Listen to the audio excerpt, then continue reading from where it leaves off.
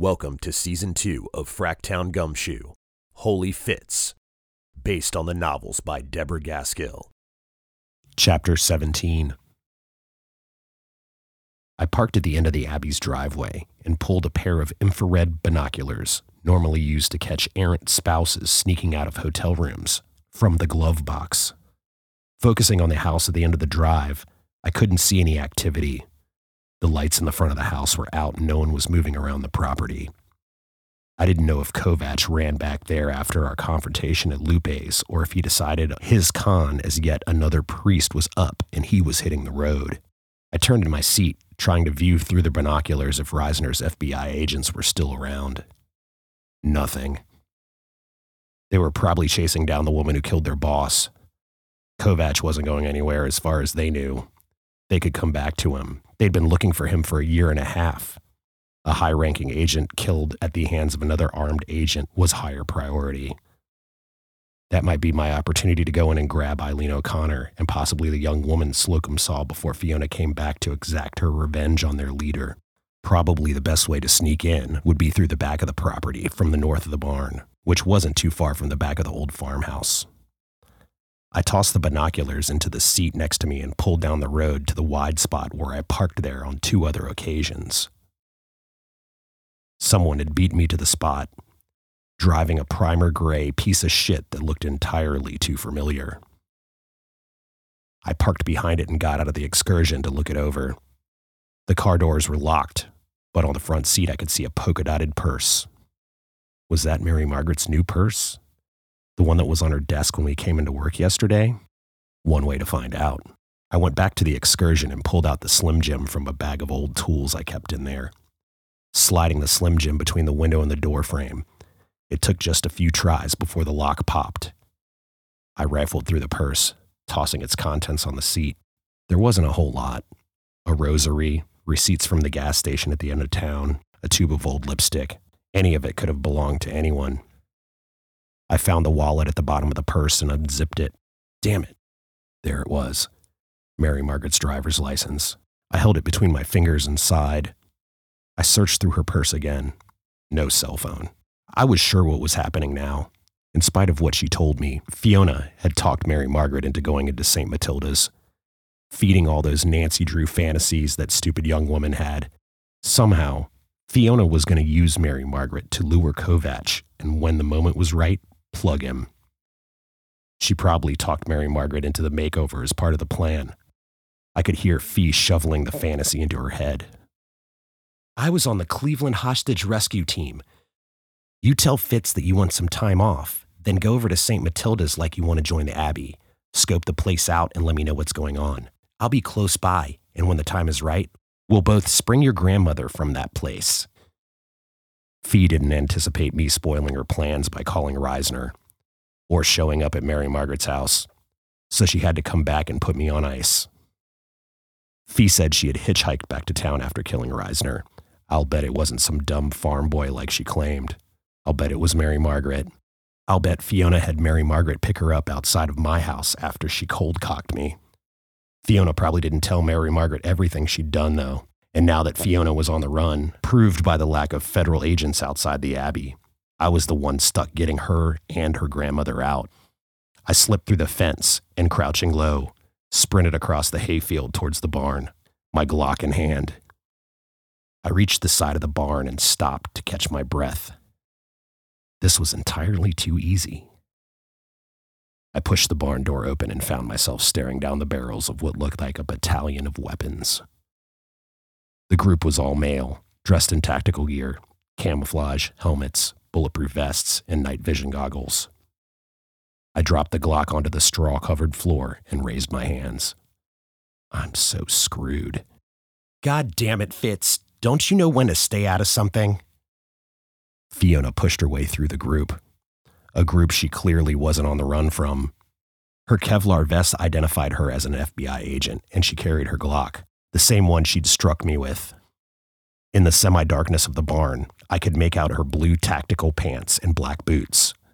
The bruises I thought I'd seen on her face earlier were gone. I lowered my hands. You want to tell me what the hell's going on? Bill Reisner stepped from behind the other agents, smirking.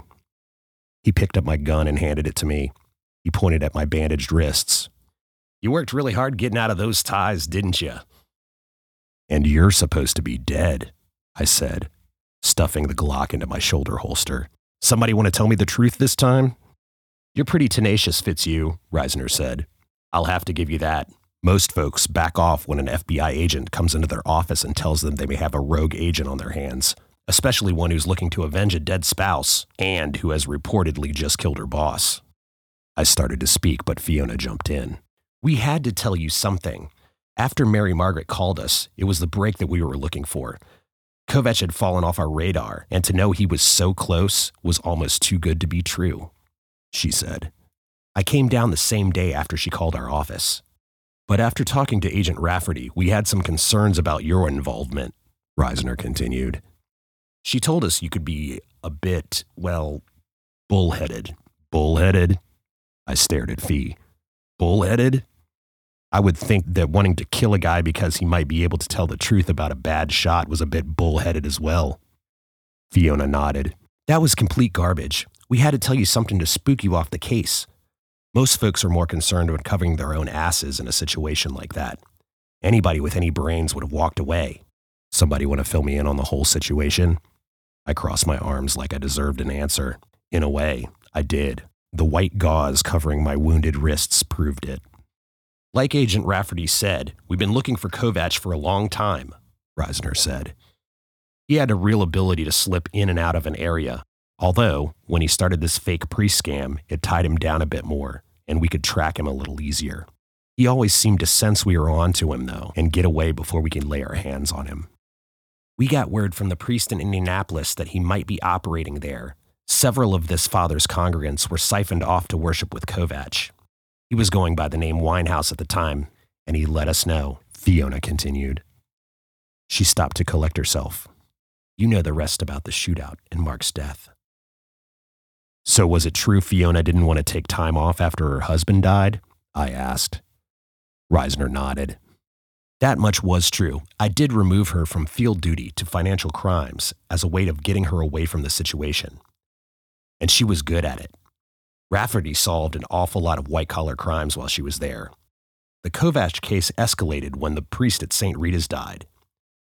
We knew we had to get there and get him fast before he could possibly kill someone else, someone like Eileen O'Connor. You knew about Father O'Malley's death? Only because Mary Margaret told me about it in one of our earliest conversations, Fiona said.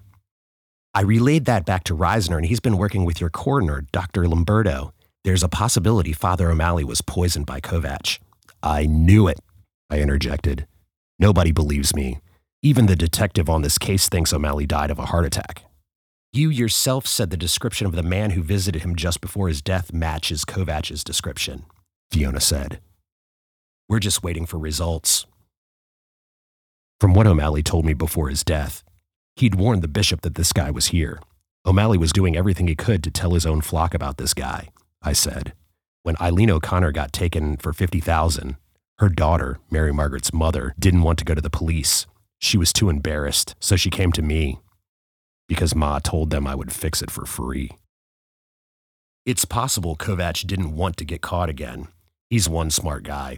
We think he has knowledge of poisons. And if he's killed once, profilers tell us it's easier to kill again, Reisner said. Since Eileen O'Connor is convinced she's a contemplative and is taking all of her meals in her room, we do have concerns that she's being poisoned slowly, but poisoned nonetheless. I shot Fiona a nasty look. You want to come clean with everything you told me that wasn't true? Reisner raised his hands. Hang on, Fitzhugh, hang on. I'm the one that fed you the line about the hostage rescue team being false. Agent Rafferty actually was a member, and the SWAT team too. Yep, Fiona grinned at me. My conversations with you were an attempt to scare you into thinking I was going rogue. Most of what Agent Rafferty told you was true, Reisner folded his arms. The story of the iffy ballistics at the scene of the Indianapolis shooting wasn't true. Kovach is a hell of a shot, and we think he might be armed right now. The shot that killed Mark Rafferty was definitely identified as coming from Kovach's gun. And the tale that she wanted to kill him for revenge to keep him from testifying against her to save her career? A complete and total falsehood. I looked at Fiona. I expected a grin from her, a smirk, or one of those looks that told me she'd gotten the better of me. I didn't get any of those. So tying me to the chair and knocking me out was just icing on the cake. Your way of getting revenge for everything in the past? You kept trying to come back into the case, Fitz, she said somberly. We couldn't scare you off. I didn't tell you everything because I wanted you to think I was holding something back. That I was unbalanced somehow. When you called SAC Reisner, we knew you were serious. We had to come up with something.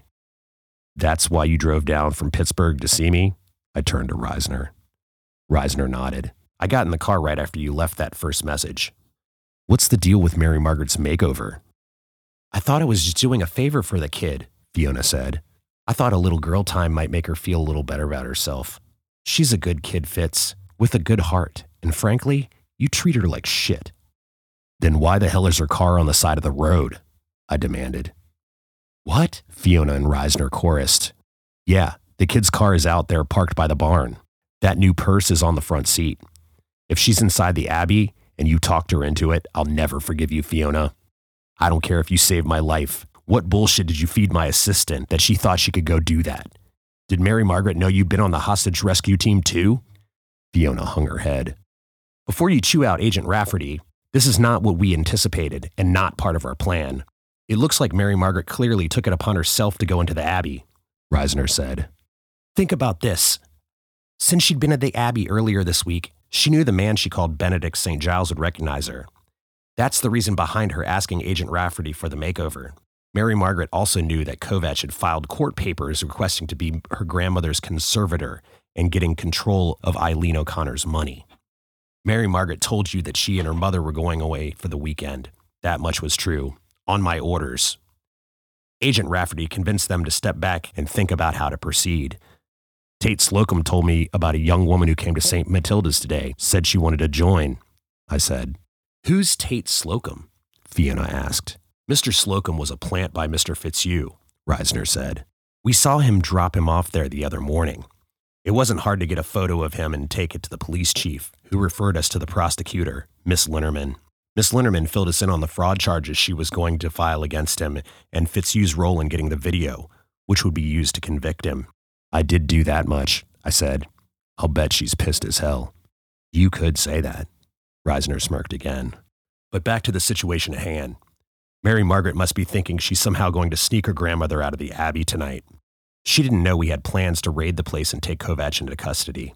That's something we wouldn't share with anyone except for a team member. I didn't find her cell phone when I went through her car, I said. Is it possible she's got it with her? Fiona and Reisner both shrugged. I pulled out my smartphone and began to type out a text with my thumbs. Are you okay? Are you at St. Matilda's? My phone chimed with a one-word answer. Help. My gaze swept the circle of agents who stood behind Fiona and Reisner, silent as the gravity of the situation sunk in. This was worse than I could have imagined. Much, much worse. Reisner stepped back into the darkness and returned with a bulletproof vest. You're here, Fitzhugh, and you've made it clear you're not going away from this case. You know how these situations work. You might as well be part of the rescue.